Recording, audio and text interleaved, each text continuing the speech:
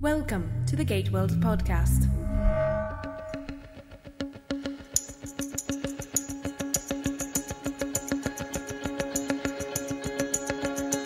This is episode number 96 of the Gateworld podcast. I'm Darren. And I'm David. And this is the show where two nerds talk about Stargate.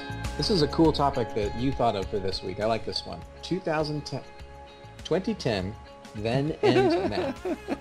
I'm going to say 2010 this whole show, I promise you. The episode 2010 aired in the fourth season of Stargate SG-1, and it was set 10 years in the future in the year 2010. And now it is 2010, so we're going to look at the differences between that future with the Ashen storyline and the way that the Stargate universe has actually played out over the last decade. That's correct. But before we get to that, how are things going? Going well. I am about Anything new this week? 40 pages shy of Robert A. Heinlein's Stranger in a Strange Land. I totally recommend it. Rock on. Very controversial book. I don't have the uncensored version. I have the version that had about several thousand words cut out of it. So Does it have swears? I think it was written in like the 50s or something. So it's pretty chaste, but it's good. It's good. I read it up there with I Am Legend, which I also just finished. So it's a good piece. Definitely written with the perception of its era. You know, it's got flying cars and things like that. I imagine it's set around now. Funny how they perceived their future, or a potential future. There's life found on Mars, and it's about a young man who was the offspring of the first human mission to Mars, and that crew never came back. And he was raised by Martians, so he's essentially Martian, and essentially owns the entire planet Mars in terms of our society. So when he comes back, he's exceptionally rich and becomes a political pawn very quickly. So good book. Cool. Yeah. What about yourself? Oh, there's not much going on these days. Dotting some T's and crossing some I's on Gateworld. Getting ready to head into the summer to get some of this catch-up work done. Looking forward and trying to predict what the future is going to be like. This is very on topic for this podcast. I think the Stargate writers, they got a lot of good stuff right. Like, somebody posted a picture, I think it was in the podcast feedback thread, of Daniel's glasses. Future Daniel wearing glasses. And it's those rectangular glasses that are totally in style now. Yep, little things like that. So let's get to it. All right. The main discussion.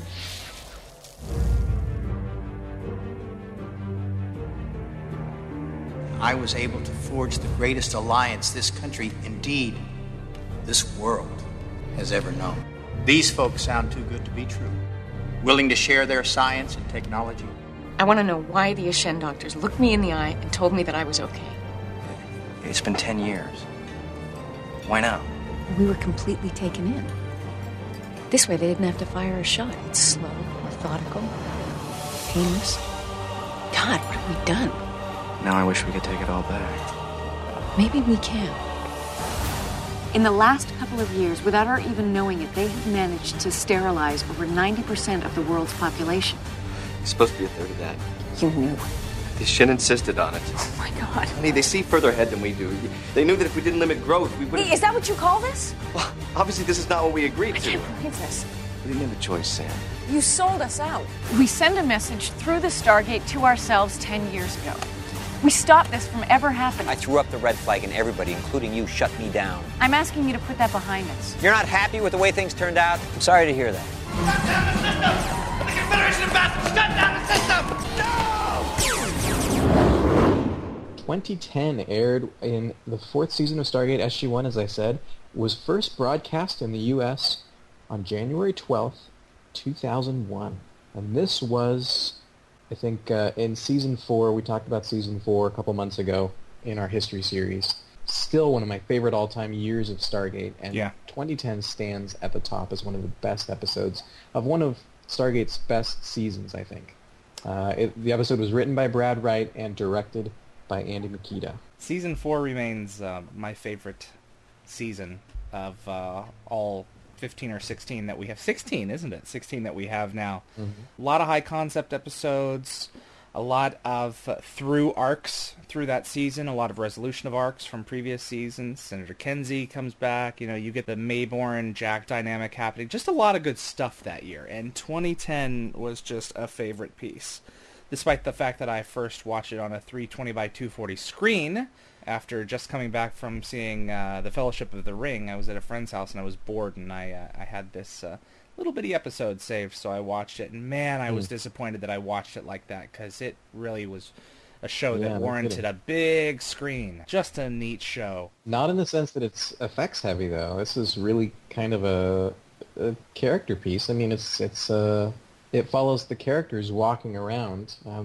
There's not spaceships. There's not outer space crisis like we have in some of the big episodes, especially later on in the series. But this is a show that's largely about the characters, right? Right, but 90% of it is largely new scenery, or more. It's not just the visual effects; it's new environments, it's the new clothing styles, all those little subtle choices that you really want to see. You get, and it's got a fascinating new foe. A new foe that's very patient. You'll find that we are a very patient people. I love that aspect about them. Mm-hmm.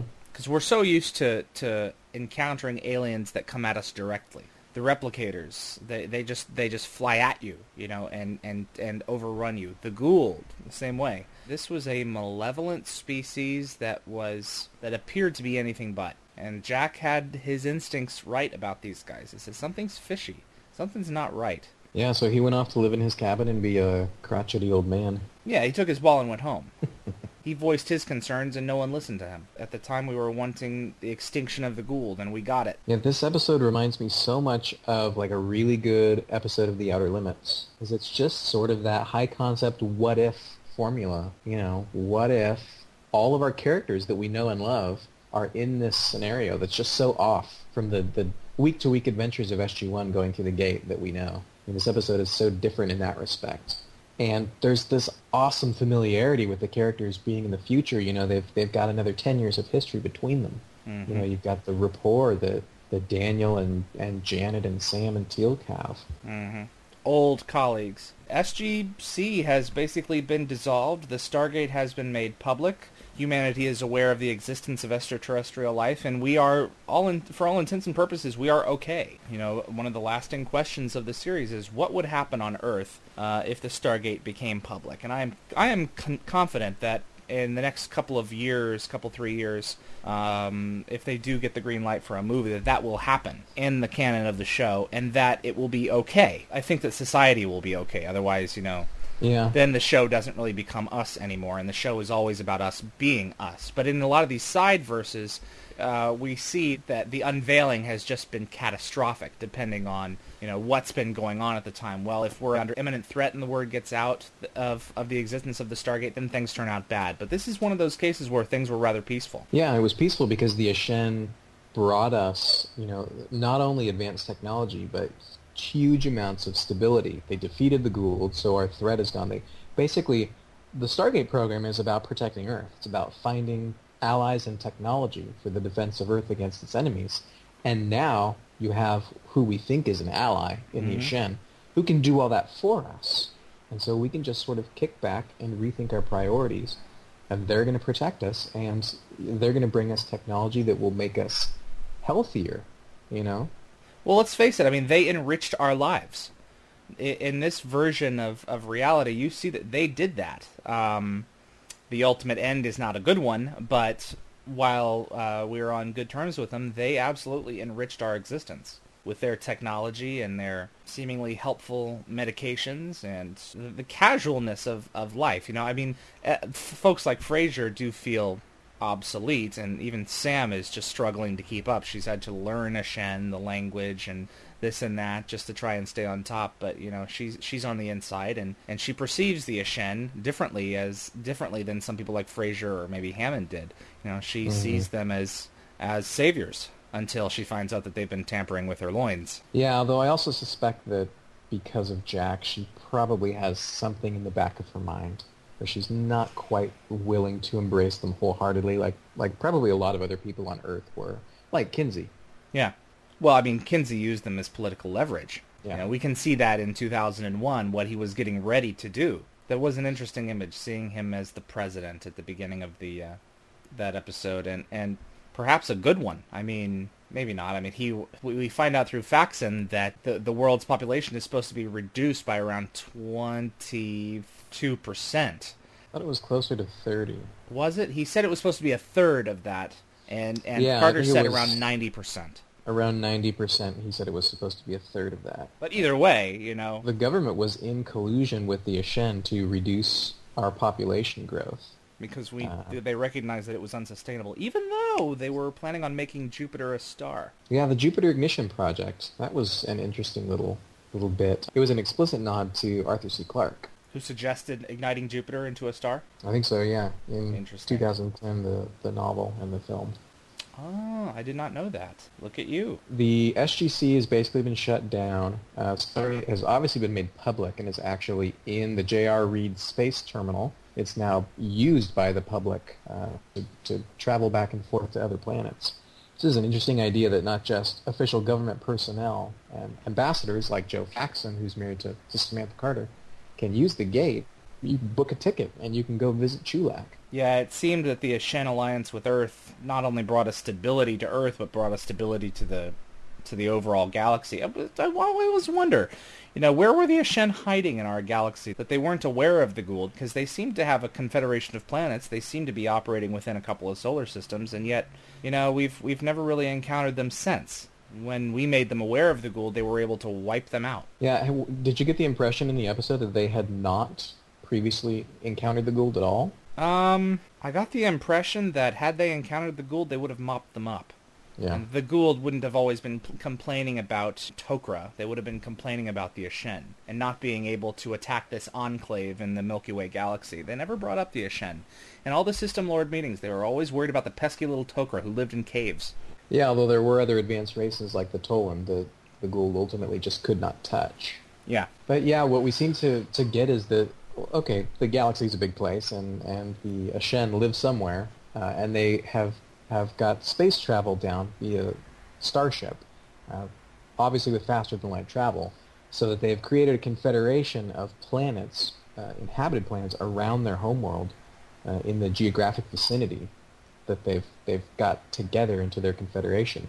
But they don't have gate travel, which is something that plays itself out in the sequel to this episode, 2001, in Season 5. In exchange for their advanced technology, they're interested in obtaining that from us. So, Gate is public, Kinsey is president, the Goa'uld have been defeated, life seems happy on Earth. The question that we asked listeners this week is, do you think that we were better off then, aside from the fact that the Ashen were reducing our birth rate by 90% and trying to take over our planet and turn us into one gigantic farm? Aside from the whole invasion and the end of the human race thing, were we better off in the year 2010 then than we are now? Or are we better off now? So this decade has played out very differently since the 4th season of Stargate SG-1. We have spaceships. The fight with the Goa'uld went on, but we did eventually destroy them, or rather the replicators destroyed them. Lots of other things that are just different in the fabric of the Stargate universe. Obviously, Kinsey has a very different path. Yeah. So let's talk about some of those items. Janet Fraser is still alive. That's the big one to me in 2010. Janet Fraser is still alive and well, as she is in other universes that we've seen. Right, in Ripple Effect. But in ours, she is gone. Hammond was not murdered, but Hammond is still dead. And in the show, Hammond was murdered. Probably killed. Yeah, the speculation is that he was killed because he wasn't quite on board with the Ashen. He had found out, perhaps, about the reduction in population. I think that's the going thing. Or he found out something else that was equally bad, or perhaps not as bad, but also bad, that he wanted to report to Fraser. And I think it would seem that would be the specific thing that he found out, since he was consulting her. We all know that we lost Don in 2008. It was hard on a lot of us. They've immortalized him with the USS George Hammond, and but he is gone now, as well as in this episode. So creepy, you know, when we finally arrive at 2010, you know, in the year 2010, from the episode 2010, there were just a couple of creepy things about it, you know, that make it interesting to go back and have a look. All right, so we have Hammond and we have Fraser. Joe Faxon would be another little one. He comes back in 2001 in season 5 and ends up... I think it's safe to say that he's cat food. You think he's cat food? Yeah, I think he's done. He's stranded on board the Ashen ship, basically. Who knows what things they'll do to him or with him. I suspect that he was killed in the black hole that they opened up. I suspect that's what would have happened. Doesn't one of the Stargate fan novels explain what happened to the Ashen? I don't know the answer to that. You know, we're beautifully uninformed this week, aren't we? Yeah. Somewhere out there's a novel reader who can fill us in on the fate of Joe Faxon. Hi, this is Sean from Canton, Ohio, and I have a couple things I wanted to talk about. First, your listener question regarding 2010. I think the universe as it is now, we have pretty much equivalent technology, maybe not quite, but almost equivalent technology to what the Ashen had in that episode. But the biggest difference, I think, is we're not out. The general public does not know about the Stargate program and has not been able to take advantage of all the technologies we've gained from all the adventures and things, people we've met, everything. Hi, this is Joe from Lancaster, New York. I definitely think we're better without the Ashen. They did give us a lot of technology relatively easily, but I think it's better for us to go out and get it ourselves. We obtained technology from the Asgard and from the Goa'uld, and we implemented them in our battleships, and we used them to defend ourselves instead of being reliant on somebody else to help us. I think that's a way better thing to have than have an alien race control everything but be protected.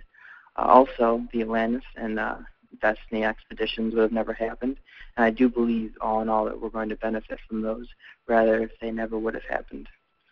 Senator Kinsey would have been president, which isn't a good thing at all, and it would have stopped him from doing one of his most redeemable things, I thought, which was in full alert when he stopped the SGC from potential attack that could threaten the nation. I do think the Ashen did bring a lot to the table, but I don't think that the technology was worth the high price.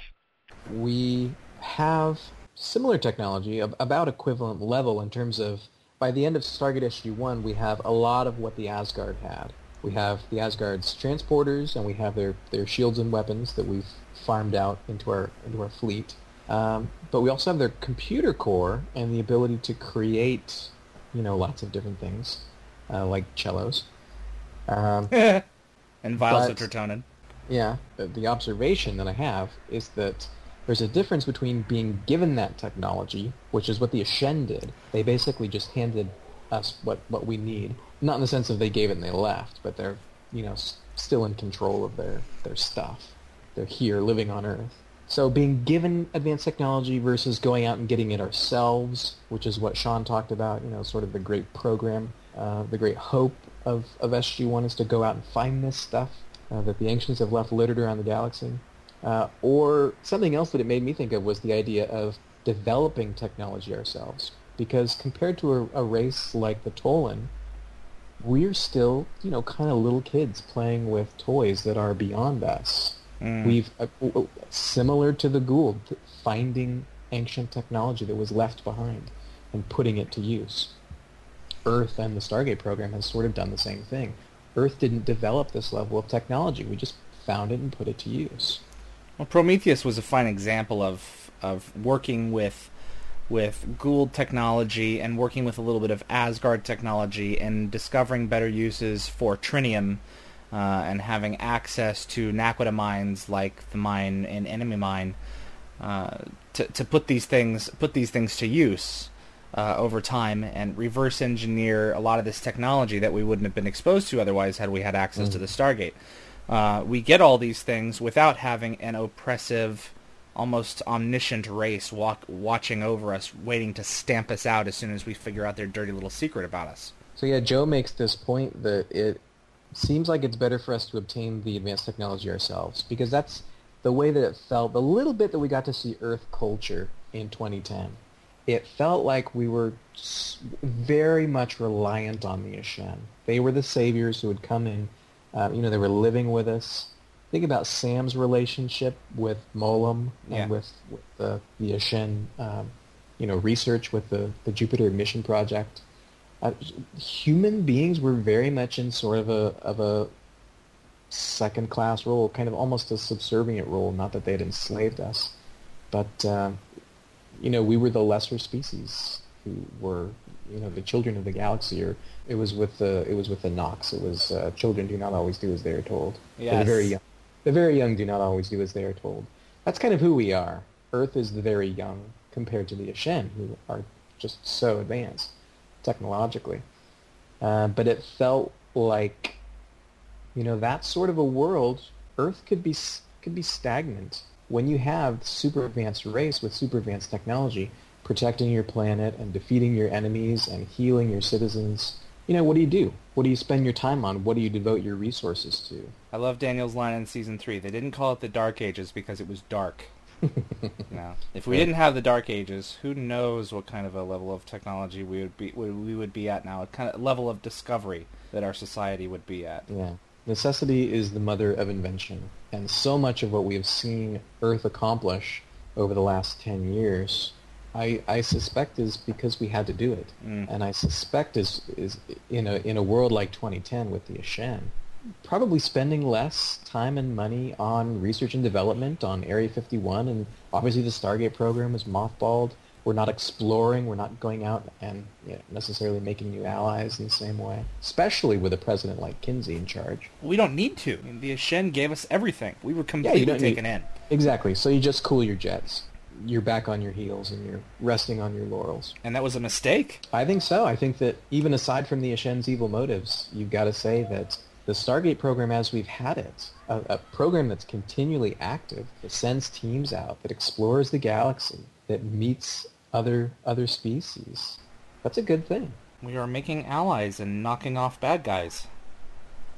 And we have this fleet of ships. I would guess that our Daedalus-class fleet would probably not exist under the Ashen. No, we'd have something... not to the same level. We'd probably have Ashen ships flying around above. But they never really talked about that very much.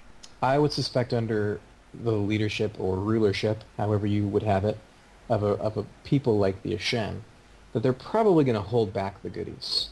They're probably not going to give us the sort of, shields and weapons like the Asgard did at the end. They're not necessarily going to help us create our own spaceships that can go out there and get into trouble. And then you've got to look at the other shows. You've got to wonder, 2004 comes along. Are we going to spend the time and money and manpower on the Atlantis expedition? Would that have ever happened? Would the Icarus project and Reaching Destiny have ever happened? Atlantis was discovered because of Anubis' threat. Atlantis was discovered. Yeah. We found it in the address, the 8 chevron address, in the outpost in Antarctica, didn't we? Yeah, and the only reason that we were seeking out the Library of the Ancients was because we were trying to find the Lost City, and Anubis was on his way, and we needed advanced weapons and technology to wipe him out.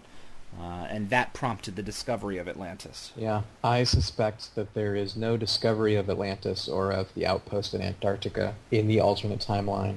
And you wouldn't discover Destiny, because Destiny's address is only in the Atlantis database. So yeah. The question being, if the Ashen are powerful enough to stop the Goa'uld in Season 4, which you're talking about Apophis and Heru and Cronus and those cronies, would the Ashen have been able to stand up to Anubis as well? Because Anubis came along with this half-ascended body and all this ancient technology and the knowledge of how to use it. So I don't get the impression that the Ashen were nearly as advanced as the Ancients were. I wonder if Anubis maybe could have handled them like he handled the Tolan in Between Two Fires. I think Anubis needed the cooperation of the System Lords to take on a large group. I mean, the Tolan, they were just one planet. Yeah, that's true. And as far as we know, he only threatened them with one mothership.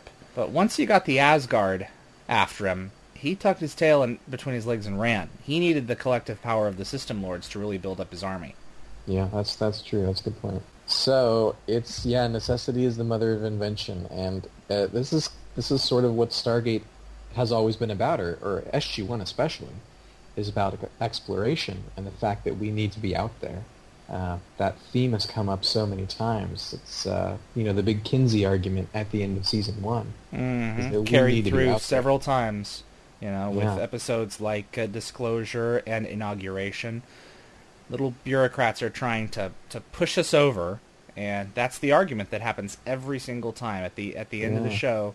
And ties that bind even in season 9. The present situation may not necessarily be ideal, but it's the best we've got. Yeah, and so thinking about the alternate timeline like that and what has changed over the course of the last 10 years, it really feels like the story that we were told, the world that we saw in 2010, was sort of the anti-Stargate. It was like the anti-SGC. All of our values about exploration and discovery and allies, all of that is cast aside. Exactly. It's sort of what would Earth be like and what would the SGC be like if we didn't hold on to those core values. It's a neat glimpse into the future, which is now our present, which didn't happen. Yeah.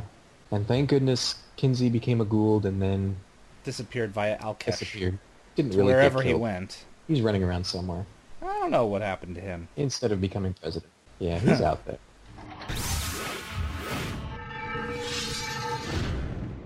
You're listening to the Gateworld Podcast.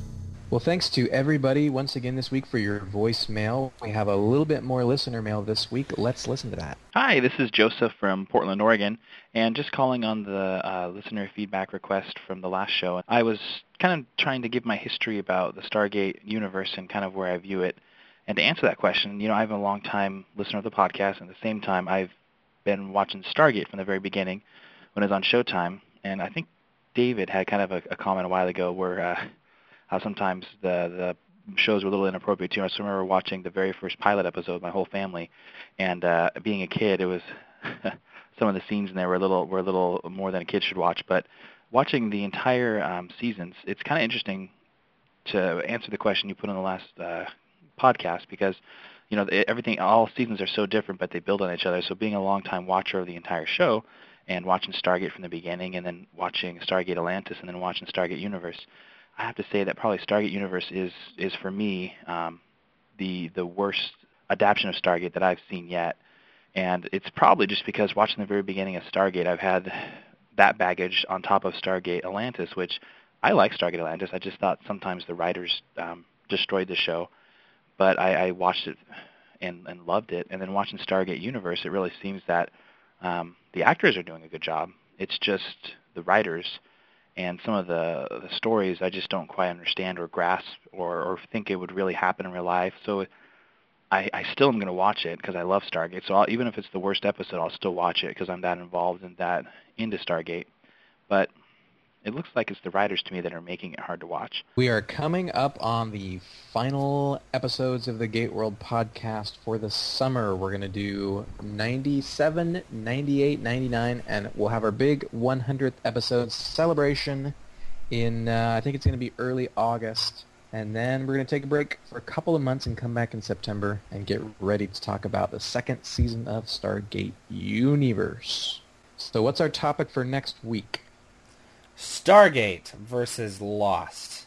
I know it's comparing apples and oranges, and a lot of people are going to be upset that we're even trying, but... Apples and bananas, apples and grapes. We've been big Lost fans for a really long time, and I'd like to talk about the differences between Lost and Stargate, but what makes both successful, nonetheless. Lost has certainly been brought up a lot in the context of Stargate Universe and comparing the storytelling, the new sort of storytelling that the writers are going for with SGU. That's going to be interesting on July 7th, Stargate versus Lost. So if you have any thoughts on that, call the podcast hotline. Don't have a specific listener question, but that's the topic. So compare, contrast, how you think they're alike, how you think they're different. Stargate and Lost. And we've also been wanting to talk about the finale, frankly. So be sure, if you are a Lost fan, if you care at all about spoilers and haven't seen the end yet, see the end of Lost. Or wait on that show until you have, because David and I want to talk about the end of the show. And that's all we have for this week. Are you ready to close up? Let's close her and scrub up. If you have any comments or questions about Stargate, just call the Gateworld Podcast hotline. That number is area code 951-262-1647, or you can email in a brief audio recording to webmaster@gateworld.net. We also appreciate feedback in the podcast feedback thread. Discuss with the denizens of the Gateworld forum. And don't forget Darren's life-saving show notes, which are attached to this podcast each and every week as it premieres.